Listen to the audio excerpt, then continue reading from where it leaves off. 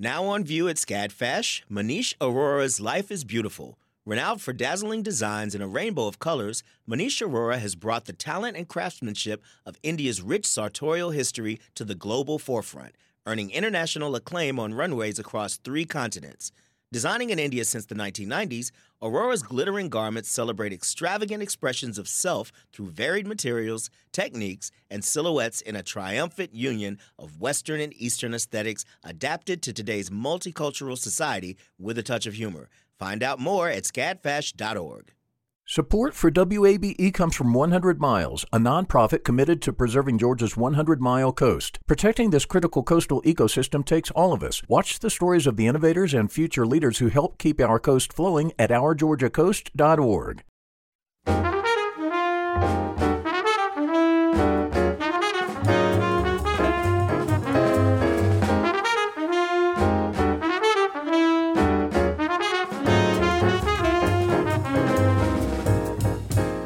From WABE in Atlanta, this is City Lights.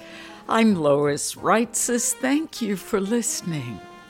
Many public radio listeners admire the work of Roman Mars, the producer and host of 99% Invisible. That podcast has been downloaded more than 500 million times. Call it the little podcast that could. Last week, SiriusXM acquired the 99% Invisible company, which means Mars and his team will join Sirius as part of Stitcher and continue producing the popular show. Later this hour, I'll talk with Roman Mars about his recent book, The 99% Invisible City and the Power of Design. First, we honor May as Asian Heritage Month with a little-known aspect of American history. Chinese people in Mississippi? We don't usually associate the two. A new documentary, however, tells the gripping story of Chinese immigrants in the Deep South through one family's history. Joining me now are Larissa Lamb and Baldwin Chu, the filmmakers of Far East Deep South. Welcome to City Lights. Thank you so much for having us. Thank you for having us.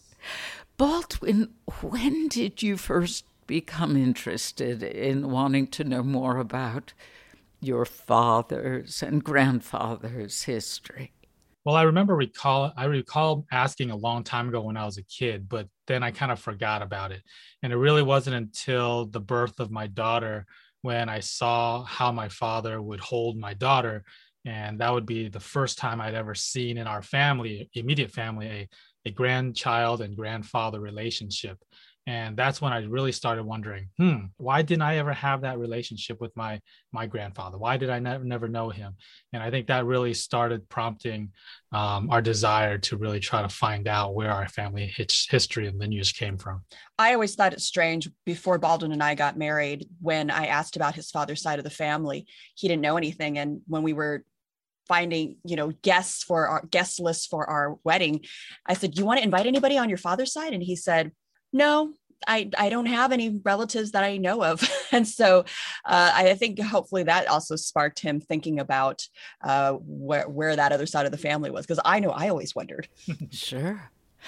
Well, when you traveled to Mississippi to find out more about your grandfather, Casey Lou, what was your father's initial reaction when you told him you wanted to film this experience?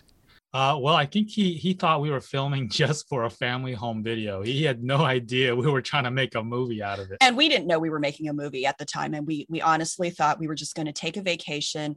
I, grew up in Southern California. Baldwin grew up in Northern California. I literally thought we were going to go to Mississippi and find 2 Chinese men buried there, Baldwin's grandfather and great grandfather. And we'd call it a day, have a nice family vacation, come home. We were really filming because, at like any good family vacation, you just film all those family moments, especially when you have a little daughter. And we had no idea until we started uncovering the history and visiting the museum, the Chinese museum in the middle of Mississippi, and all these amazing, discoveries started happening that we thought there was more of a story that needed to be told. Yeah, that was fascinating. The entire museum in Mississippi filled with Chinese memorabilia and archives from those who had lived there.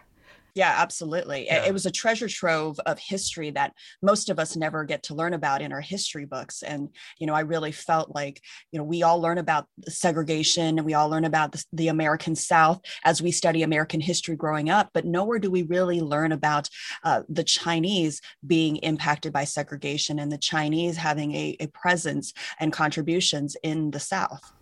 Well, it is such an ugly mark on American history about the Chinese Exclusion Act, and we will get to that, but all the more reason to bring to light the situation that you do in your film.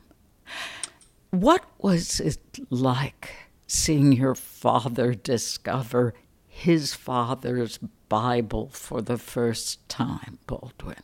Yeah, I don't think any of us was prepared for that. It could have been any artifact. It could have been a dictionary, but the fact that it was a Bible, I think it held significant value to my father, especially, being a man of faith. I think it resonated that, hey, maybe there's an opportunity that he would see his father at some point again. But at the same time, I think it was a very sad. It was, he likes to call it mixed memories, right? He's got mixed feelings. He was sad and elated at the same time. Yes. Larissa, I read that you previously directed a short documentary, Finding Cleveland. How is that the basis for this documentary, Far East, Deep South? Well, Finding Cleveland was about our first trip to Cleveland, Mississippi, not Ohio. Everybody in Ohio always thinks it's about us. No, there's a Cleveland, Mississippi, which is where the the Mississippi Delta Chinese Heritage Museum is. And that story is actually now embedded, in Far East, Deep South. And really, all we had was that first trip and all those discoveries. And we made a 14-minute short film about 5 years ago. And it had a great response. And as a result of us kind of touring the country back in those days when we can actually watch movies together in venues in a room, we had so many people ask us questions, and we had questions about the family and more about the history that we decided to dive deeper. And here we are a few years later, and we have Far East Deep South kind of exploring more of that history, both family and also broadly the history of the American South and the Chinese contributions to it. You kind of like to call Far East Deep South like a prequel and the sequel to Finding Cleveland, along with Finding Cleveland retold in the middle. Hey, isn't that how Star Wars started? Yes, that's true. That's a very good comparison. We packed the entire trilogy in one movie. Yeah. Well, you didn't have John Williams, but I have to compliment you on the music. It's fabulous. Not only the original music, which I saw you credited the composers, but that blues guitar when you're driving. Who chose that?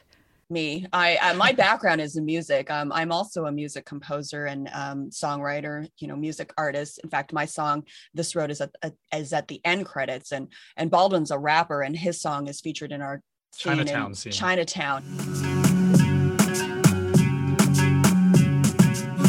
我再嚟第三次我又試下 If you still don't know what I'm talking about 我中文好麻麻 Cause I'm A ABC, an American-born Chinese, not from overseas, and I'm not Japanese, Vietnamese, Filipino, Thai, or Korean. People get us confused at times because they think we're all the same, but we're not. But I had very much a hands-on experience with the music. We did not hire a music supervisor because I pretty much took those reins. And you mentioned John Williams, and our composer Nathan Wong has actually worked with John Williams in the past, as well as a whole array of composers such as Hans Zimmer. And he in his own right is a fabulous composer who has 2 Emmy Awards and recently scored the big international hit Detective Chinatown 3, in addition to so many other movies. So we're really, really grateful that he agreed to do our film and contribute his talents. Well, it is one fantastic aspect of the film. Far too few people know about the Chinese Exclusion Act. Will you describe it? Yeah, well, basically, in 1882, there was a law enacted, the Chinese Exclusion Act, that basically said that Chinese could not come to the country as laborers. They could not come to the country unless they were exempted as merchants, diplomats, scholars, or tourists. And they basically also did not allow Chinese to become citizens. So it was, in effect, a law that was that came out of a lot of the workers post railroad, transcontinental railroad completion, saying we don't want Chinese workers taking our jobs. So this is our way to prevent them coming in. It was also a way to try to get the ones that were here to leave.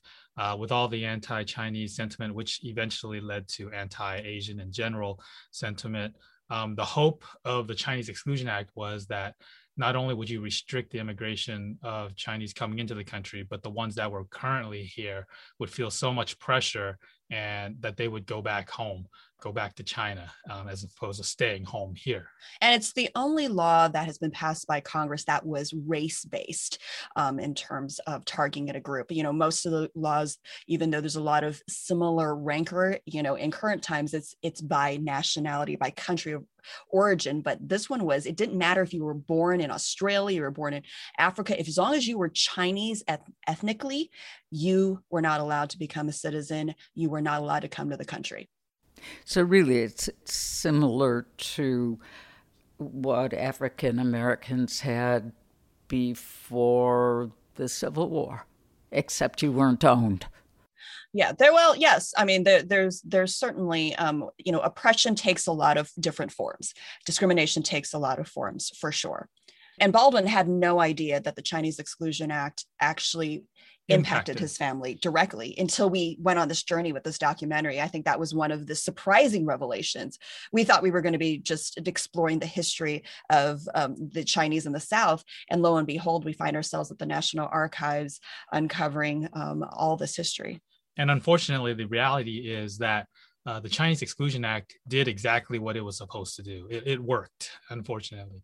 It prevented Chinese from coming in, and a lot of the Chinese that were here in this country went back to China. They couldn't find wives here because there were other subsequent laws that prevented women from coming over. So of course, if you can't raise a family here, the whole point of the Chinese Exclusion Act was so that you don't increase your population here in the United States by raising a family. So that would in order to raise a family, you'd have to go back to China and start a family there. And of course, hopefully you don't come back. And in majority of the cases, they did not. And as a result, as you see in the film, we find out that Baldwin's family had been separated for generations, largely due to the Chinese Exclusion Act. Correct.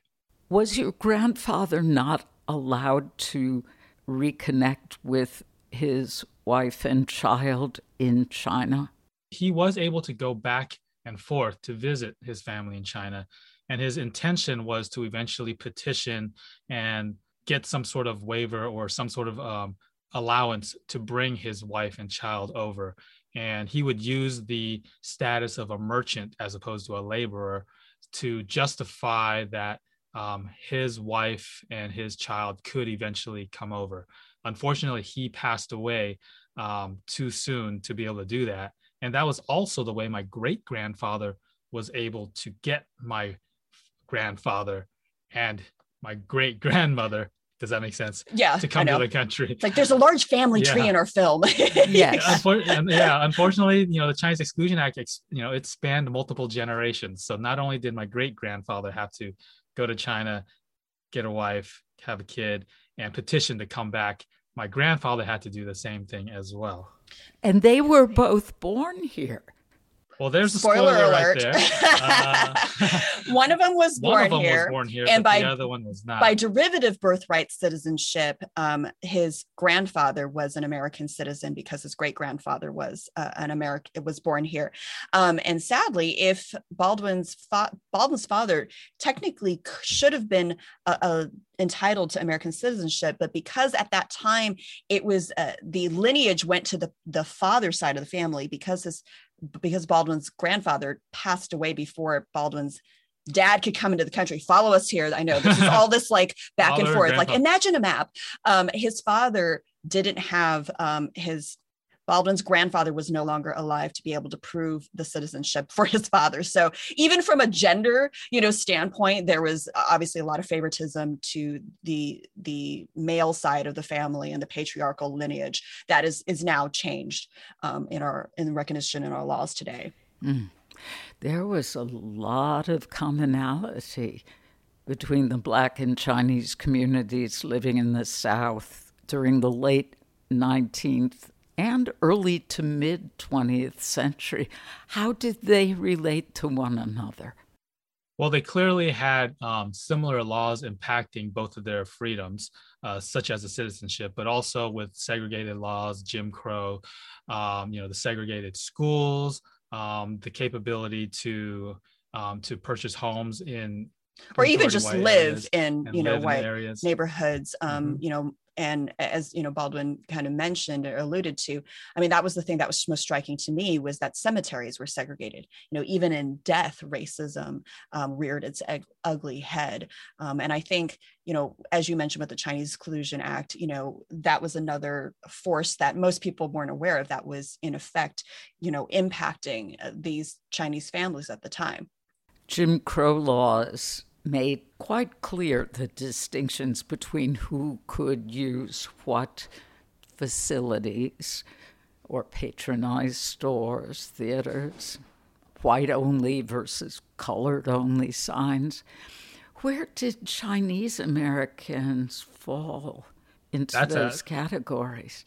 That's a great question. And basically we were stuck between both Black and white. Right. And I think also, depending on the time in history, I mean, a lot of the court cases, there's a famous case called Lum versus Rice, which actually challenged the separate but equal statute of segregated schools. And they lost, the Chinese family lost trying to petition to go into white schools because they were also deemed to be in the same category as the Black community. And so, a lot of those, there was no privileges, I should say, they were not afforded the same privileges of the white community. And many times they were categorized, with the Black community because there was no category for the Chinese. And in some cases in the state of Mississippi, there was a period where they couldn't even go to either Black or white schools. They actually had to create a Chinese school. The churches helped the families and the leaders create mission schools just so the children could go to school in a one-room schoolhouse where they had one teacher teaching grades 1 through 12. In your exploration of this story of the family history, what surprised you the most learning about the segregation and persecution faced by Chinese Americans? I think one of the things that surprised us was actually the silver lining, in a sense. As much as this is a dark period, and obviously the South had to go through very dark periods prior to this, right? Slavery, one of the most horrific, stains in world history, and then having segregation come after as another form of oppression. Yet the Black community and the Chinese community living together, because they were forcibly placed there, provided an opportunity for them to build community. I mean, we actually discovered this photo that's not in our film of a gentleman named Hosey Collins that we only recently found out more information about him. But Baldwin's family had this photo of him, and we always heard, who's this African-American gentleman? We have this photo, and photos are not cheap back then, right? You only took photos of people of significance in your life, and they held this photo of this Black gentleman, and we asked, who is he? And we found out recently that he was a farm owner just a mile or two down the road. And he and my grandfather would partner with each other, sometimes at the store and then sometimes at the farm. And they would do these partnerships with each other, and that they helped sustain each other. And I think it was also remarkable to me to kind of put into perspective where we are today. I mean, there's still a lot of issues racially, in our country, as we can see in the news, as we can experience every day. But at the same time, we take for granted walking through the front door of a store and hearing a lot of the Black citizens and the Chinese citizens talking about, like, we could go to a Chinese store, walk through the front door, be treated with respect, not in the same way we could do if we went to a white establishment where, we were hated and we were, insulted. And so I think both the Chinese and Black communities benefited from having, that safe haven, in a sense, of the Chinese grocery stores.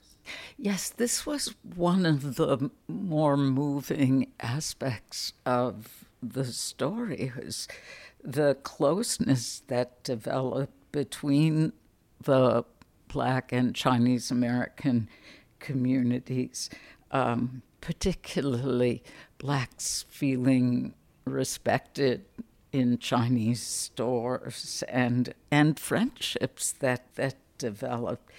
The Chinese Americans in your film didn't make Blacks feel inferior. Is there a foundation here, do you think, to build upon now? Yeah, I definitely believe that, if history could show itself today, if people could learn and understand that even during the darkest moments of our American history, that we were able to find commonality, we were able to find relationships, we were able to endure suffering together with the hope of building a better future, I think we would treat each other differently today. I think a lot of people need to understand and recognize that the history of our past is very different than what's going on today. People are comparing today's relationships with what happened might have in the past, but they're not the same, such as we hear stories of how there's racial tensions today between newer immigrants and the Black community. And if only those communities would understand what happened 100, 150 years ago, and how the early Asian community with the early Black community found ways to unite, found ways to live together, found ways to understand how to have relationships together, I think we would treat each other differently today. Ultimately, did making this film enable your father to open up more about his childhood as well as his family history? Yeah, well, certainly he did throughout the making of the film. At the beginning of our journey, he was quite reserved. And when you hear and see his testimonial in the film, it's actually because I was not in the room. Yeah, I was able to unlock more of that. I'm the magic ingredient, right? She's the favorite one. Larissa, not all daughters-in-law can say that. He likes me more than Baldwin. And if you ask him, he kind of gives a little smile. No, yeah. Of course he loves Baldwin. But I think when Baldwin asks he just kind of shuts off a little bit, and again, being parents ourselves now, I think I understand. I think you always see your children as kids, whereas he met me as an adult. So I think he respects me as an adult, treats you like a child, Baldwin. That's probably true, and for him, I really felt it was therapeutic for him to share a lot of what he shared. And I was surprised. I think that was the one thing I feared the most was, he was being so vulnerable, and we know men of his generation, are very reticent to share, I think, some of these darker corners of their emotional mind. And for him growing up fatherless, I think it was was profound. It had a profound effect on him that I don't think anybody knew until we took this journey to Mississippi and reconciled the past with, where he is now. And I think he's definitely moving forward, and he's much more open. He's still not an open book, but he's got a few more pages open. Well, congratulations on bringing this fascinating story and important history to light. I've really enjoyed talking with you. Well, thank you so much. We really appreciate being here with you. And how old is your little girl now? She is 7.5. Actually, she says 7 3/4. Okay. 7 going on 17. Oh, very precocious. Well, it's so darling to see her in the film. Yes, and she's a sponge for history now. She is just absorbing all the biographies and history. And that's what we hope, is that this film is a catalyst for others to want to learn about their family history and learn about the history that we were never taught in school. Director and writer Larissa Lamb and producer Baldwin Chu. Their new documentary, Far East, Deep South, premieres tomorrow on the World Channel, part of the series America Reframed. More information will be on our website, wabe.org/citylights. In a moment, I'll talk with Roman Mars about the recent book he wrote based on his podcast, 99% Invisible. This is WABE Atlanta. The field of mental health counseling is growing rapidly, and Richmont Graduate University can equip you with everything you need as a licensed professional counselor while integrating your faith into your clinical practice. Programs are offered in Atlanta, Chattanooga, and online. Apply today at richmont.edu. That's RICHMONT.edu. You love free, and at Ameris Bank, so do we. That's why we're proud to offer worry-free, hassle-free Ameris Bank free checking. Manage your money your way with convenient access to digital, mobile, and telephone banking, all with no monthly service fee or minimum balance requirements. At Ameris Bank, we're with you. For more information or to open an account, visit our local bankers in person or online at amerisbank.com/free checking. Other fees such as overdraft fees may apply. Ameris Bank, member FDIC, equal housing lender. Many public radio listeners are familiar with Roman Mars, creator and host of the podcast 99% Invisible. The podcast has had 400 million plus downloads. Now, there's a book called The 99% Invisible City, a field guide to the hidden world of everyday design. The book was co-written by podcast producer Kurt Kohlstedt with the host Roman Mars. He's with us now via Zoom. Roman, welcome to City Lights. Thank you so much for having me. It's a real joy to be here. 99% Invisible looks at urban design and architecture in a way that isn't technical. It's wonderfully accessible and easy to understand. And I'm not alone when I tell you your stories are often from an endearingly quirky perspective. Yeah. When did you first develop interests in the subjects of architecture and urban design? Well, I've been a public radio reporter for about 20 years, and the subject material really came to me when I was working at WBEZ in Chicago. They have this architecture boat tour where you go on the river, the Chicago River, you go on a big boat, and a docent tells you stories about the buildings. And the way they told the stories made me realize that you could probably get away with this on the radio. You could probably tell interesting stories about buildings you couldn't see and get away with it. And that's when it really clicked in me that this was a show that could be done. But I've always had an interest in just the hidden stories behind everything, whether it's, science and nature or human-built things as well. Well, that is the key to the book, the podcasts, window into your mind. Chapter 1 is titled Inconspicuous. What are just a few of the examples of hidden design in this section?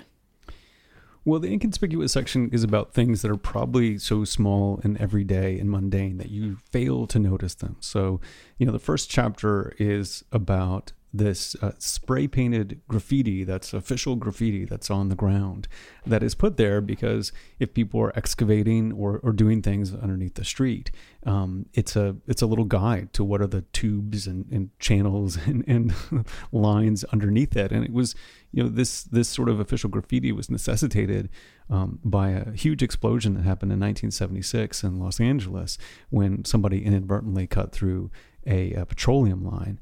And since then, it was codified into a system. Over time, it's been sort of refined. And so if you see those spray painted markings on corners and on streets, if you see it, it's orange, it's a telecommunications line. If you see it and it's red, it's an electrical line. And that's one of the ththings I've always been fascinated by. So I kind of always knew that would be the first chapter of the book. There's also things called Knox boxes, which are these little safes that if you look, it's around eye level of, commercial buildings. You'll see these tiny little boxes that have a, key to open them. And that usually has a key to the building itself. And so those are there so that emergency personnel, they have a master skeleton key that can open up a lot of those boxes, and they can break into the building without having to actually break down the door. They can use a key to get into it.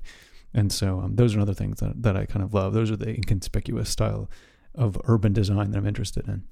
You're right that the Knox box has gone the way of Kleenex, where what was once a brand name is now a generic reference. And I love this acronym, DIRT. Yeah, right. Would you unpack the DIRT, Roman?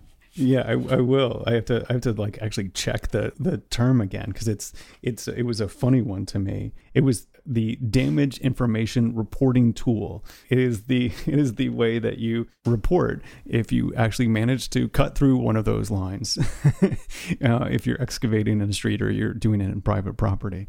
This sort of information is exactly what makes your reporting and your storytelling so ideal for public radio listeners. But how much research on your part do these subjects take? I mean, the book is like a culmination of 10 years of the podcast research. And then in addition to that, the co-author, Kurt Kolstad, he's been a design writer and urban design writer for a really long time. And so I don't even know. I couldn't even count how many interviews are represented and, all the people we've worked with on the show. Right? I mean, like it is a sort of mammoth undertaking. The bibliography is extensive. If you ever want to do a deep dive on any one of these subjects, it is one of the most annotated and resourced and referenced books that I've ever encountered. Please tell us about what you call cellular biology.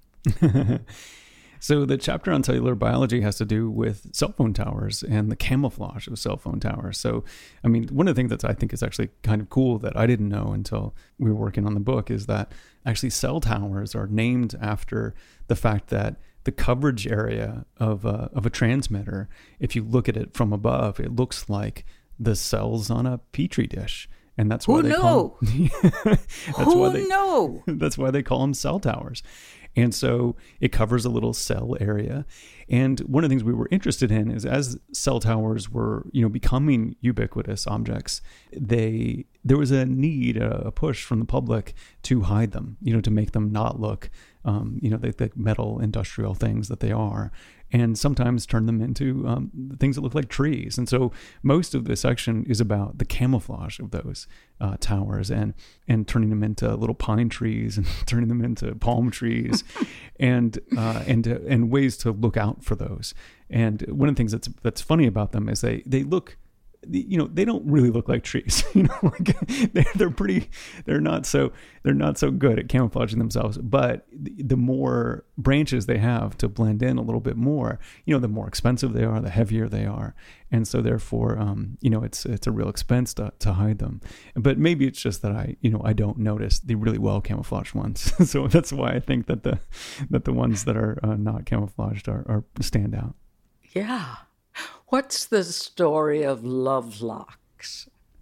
So Lovelocks started as a tradition where there's a tragic story of someone declaring their love and going off to war and then finding another sweetheart when he came back. And so what the tradition started was that people would etch their initials inside of a padlock and put it on a bridge. And there are bridges all over Europe in particular that are just laden with lovelocks, and so much so that it actually upsets the structural integrity of the bridge itself. And so they have to clip them off, and they have to find other avenues, like they'll put up little like signs beside the bridge and make it so that they have little grates so that people can put their lovelocks there. It's a tradition that a lot of people love, but a lot of municipalities do not love. Obviously. Are there really lovelocks along the Great Wall of China? Yeah, there are. They put up little chains and there are lovelocks right there too, yeah.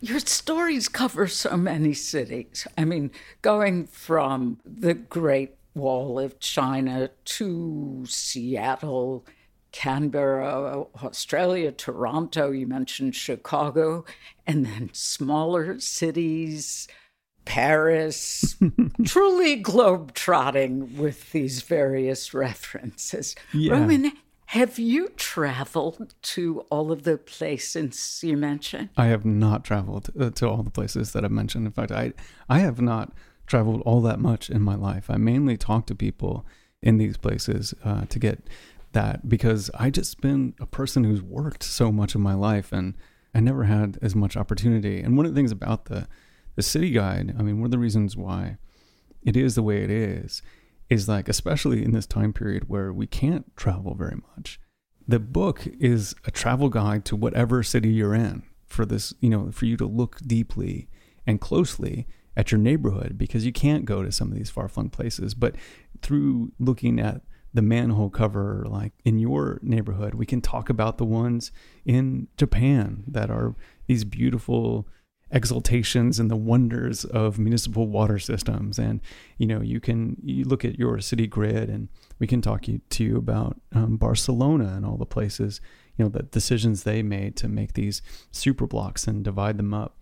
And so we use it as this travel guide to go sort of expand out by staying in your neighborhood. And that's the way I've kind of traveled myself.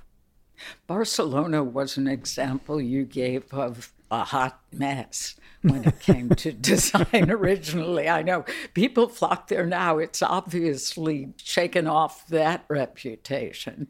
Oh, for sure. But it just was not, the grids of the super blocks were just not made for a human scale. And they began to figure out ways to correct it and to sort of change the traffic around it. And so in the neighborhoods that were sort of previously kind of hemmed in, they expanded them out and made them better. It's interesting that you mentioned grids. My husband and I are originally from Chicago. I know exactly the architectural boat ride that you took, and it is inspiring. It's marvelous. Yeah. But when we moved down to Atlanta, I got lost so often. And I was so frustrated because children in Chicago at a very young age learn directions. The lake is east. It never moves. That's east. And then you know everything. And if you make a wrong turn, if you're driving, you go around the block. Well, down here, they don't have blocks. And the circuitous routes. And then I learned, well, some of it was because of the topography and not wanting to cut down trees, that a grid was not imposed here. Yeah. And Chicago had the bad luck of sort of being burned to the ground, and then they built up from there. And because of that, they really focused on making the grid part of its usability, and so it had that moment. Atlanta also burned to the ground. They did not take that same opportunity. And so, but also the flat topography of Chicago, you're totally right. You can have the whole thing laid out in grids. You can know exactly. I mean, one of the things when I moved to Chicago, I made these flashcards for myself to teach myself what the address number was for each street, so Fullerton is at 2400 North, and, yes. And it was it's so regular and so perfect in so many ways that it's kind of a delight to be in that city, to know how much care went into it. And some other cities feel kind of haphazard in comparison. Yeah. Of course, now with apps and GPS, all of it, I guess, is irrelevant. You just ask your phone and it tells you. I know, but it's so nice to know where you are. I mean, that's the thing. The lake did give you that. And I live in the Bay Area, so I know that I'm on the East Bay, so I know that the Bay, is on the West. And I like to know what direction I'm pointing in. There's something about my biology that requires that kind of knowledge. And so yeah, it's good for me personally. The popular producer and host Roman Mars, discussing his recent book, The 99% Invisible City, a field guide to the hidden world of everyday design. We'll be back with more of that interview after a short break. You're tuned to WABE Atlanta. This is City Lights on WABE. I'm Lois Reitzes. Thank you for listening. Let's return to my conversation with the radio host and author Roman Mars, whose popularity indicates he is anything but invisible. The 99% Invisible City, a field guide to the world of everyday design, is a recent book with examples he drew from his podcast, 99% Invisible. Here, Roman Mars tells us about vexillology. That is the study of flags, vexillology. It's something that I've been kind of obsessed with for a while. Yeah. And I must confess that as an Atlantan who grew up in Chicago, I thoroughly enjoyed this section. Will you share the stories about the flags? Yeah. So I didn't know cities had their own flags until I moved to Chicago, and you see the Chicago flag everywhere in Chicago. It's a white flag. It has 2 horizontal blue stripes and 4 6-pointed red stars across the middle. And it is on every municipal building. It is on the shoulders of the police officers. It is on the tattoos of the bike messengers. It is everywhere. And it's this real point of Chicago pride. And so after I left Chicago, I moved back to the Bay Area, and I was looking up the San Francisco flag because I'd never seen it in the previous 8 years I had lived in San Francisco. And I found it to be a very bad flag. It wasn't good to look at. Shamed them. I totally shamed them. It has a few really cardinal rules that it breaks in design. For one thing, it has the name of the city on it. So San Francisco across the bottom. It has kind of a crude drawing of a phoenix on it. And I just didn't like it. And my assertion is that a flag that's poorly designed is a flag that's unused. And if you made a well-designed flag, it would become this, center rallying point, the same way that the Chicago flag is this center rallying point for all kinds of Chicagoans. And so it was kind of a call to action for all the cities who haven't really thought about their flags to consider them. And the thing is even though I was having a lot of fun with making fun of ugly flags and stuff like that, the main point was I just wanted people to look at their flag and consider it, and to, bring it out and use it. And I think that good design is a way to get people to love their flag. But if they love their ugly flag, more power to them. Let them have fun with it. You actually inspired a grassroots effort. 99% Invisible inspired local efforts to change city flags. And you must talk about that little city with a P. Pocatello, Idaho. So yes, so at the end of this, so this all was I did a few episodes about flags, and I did this TED Talk about flags, and that's what really happened. So in 2015, I did this TED Talk about flags. It was seen just over like 6 million times, and it spurred all of these flag redesigns all over the country. About 200 is by our count. And one of them, the way I ended the talk, was I showed what the North American Vexillological Association rated as the worst city flag in North America. It was the city flag of Pocatello, Idaho. It was kind of, it's definitely, it definitely was making fun of them. They took it with such good humor. They were so sweet about it. It turns out that the flag itself was a sort of an afterthought. It was really a design from the 90s that was a city branding campaign. They didn't have a flag, and so they put it on a flag and said, this is our flag. And so it really wasn't designed to be a flag. So it has like a trademark symbol on it. It has like a copyright symbol on it. It's not made to be a flag. But I ended the talk with that, and everyone laughed and had fun with it. And a little bit later, the mayor of Pocatello wrote me and said, I hear you don't like my flag. And then invited me up, and I went to the different like committee meetings as they were deciding what to do. And they were the loveliest people. Like they just were like, and I met one of the real city leaders, one of the business leaders in the city. And they said, thank goodness we weren't the second worst flag in North America, because it wouldn't have been as fun. There wouldn't have been a thing we could do. And we just had this moment where we thought about the city and we tried to make a symbol that made the city better. And they did. They made a beautiful flag that everyone there loves, or a lot of people love. I don't know if everyone loves it. And it was just a good, ending to that story. What an impact 99% Invisible has. And you even went skateboarding with Edmund Bacon, the great urbanist.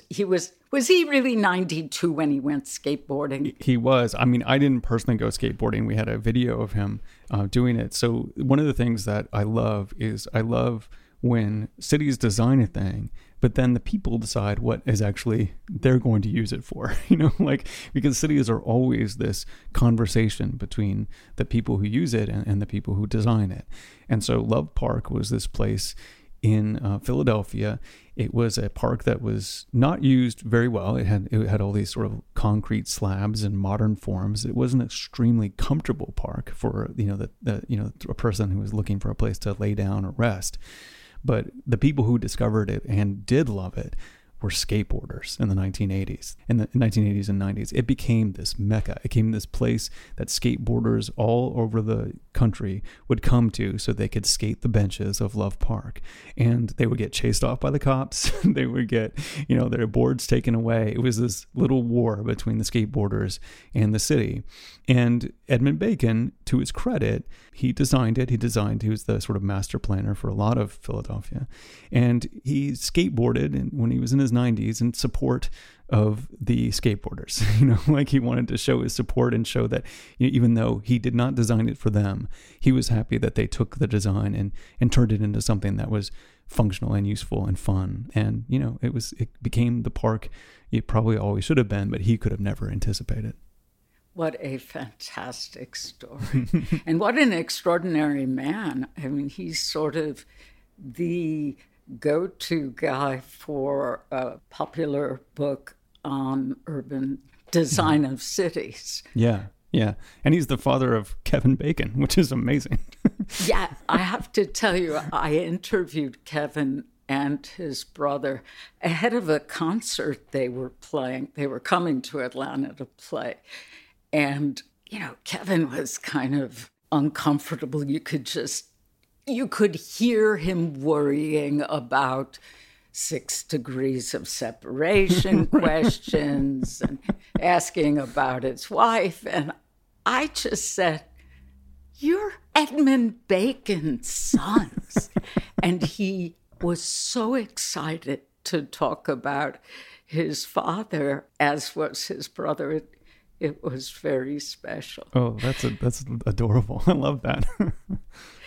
In the chapter on urbanism, you write that a captivating statement made in the built environment by the right activist or artist can be so compelling to the general public that the powers that be are forced to pay attention. Yeah. Would you explain that? Well, so a lot of the time, a city is designed, it's kind of designed from the top down. And I think most of the time it's designed with the people in mind. I really do think that most city planners are trying to do their best, but they can't anticipate all the things that a city needs or a neighborhood needs. Those things have to be acted on by the people who are there. And one of the ways that I think cities in general all over the U.S., but especially as the cities expanded, to the west, cities really preference cars and car movement. And so one of the things I see a lot is a lot of interventions and guerrilla activism of taking back pieces of the street that have been dedicated to cars for a really long time. And so these will often take the form of, in San Francisco, we have this thing called Parking Day, which somebody, feeds the meter for the whole day. And then they, instead of parking a car in that spot, they put in a little tiny park. They put down some AstroTurf or some sod. They maybe put up a mini golf course. they put up some chairs, and they reclaim that space because, using the systems of the city by, reserving the meter or paying the meter, they have the right to. And so when that started happening here, it really caused city planners to think, or not really the planners so much as just the bureaucrats, people who work the city, to sort of think about how to use some of the parking space differently. And we noticed that there was a lot more sort of cafes had expanded out into the parking areas on the street. And especially during the time of the pandemic and COVID, when we need more space to be together so that we can be apart and be outside and be safe. And so I've noticed that this place, the roadway that has been sort of the dominion of cars for about 100 years. I mean, roads were not originally just for cars. People walked across them, horses were on them, cars were on them, trolley lines were on them. They were a much more dynamic and chaotic place. But then cars came on the scene and became so ubiquitous that we kind of yielded everything to the car. But I see us kind of taking some stuff back, and that's really led by a lot of these interventions and activism. And then the city adopts them and tries them out and experiments a little bit and reimagines the city in lots of different ways that, they maybe not have done had somebody not done something to act on it. Same thing goes for bike lanes. Like a lot of the original bike lanes, they were just people painted a line, and then those lines got adopted. And so there's a lot of this, I'm really fascinated by the conversation between people and their city and what they come to, what kind of agreement they come to in the end. Oh, Roman Mars, as a radio and podcast storyteller, you provide eye-opening experiences for our minds and ears. Now we can read about them as well. Thank you so very much for joining me. Oh, it was my pleasure to be here. Thank you so much for the conversation. Radio host and producer Roman Mars. His recent book is The 99% Invisible City, a field guide to the hidden world of everyday design. Last week, SiriusXM acquired his company, 99% Invisible Incorporated. Mars and his team will join Sirius as part of Stitcher and continue producing the popular 99% Invisible show. You've been listening to City Lights, WABE's daily exploration of arts and culture. Catch an encore broadcast tonight at 9. City Lights producer is Summer Evans. Shelley Canavy is our engineer. And I'm Lois Reitzes. I would just love it if you'd follow me on Twitter at LOIS REITZES. You can also find our archived stories at wabe.org/citylights. Thanks to all of you who donated to WABE last week, and to our ongoing sustaining members. It is thanks to you that this is member-supported WABE, Atlanta's Choice for NPR.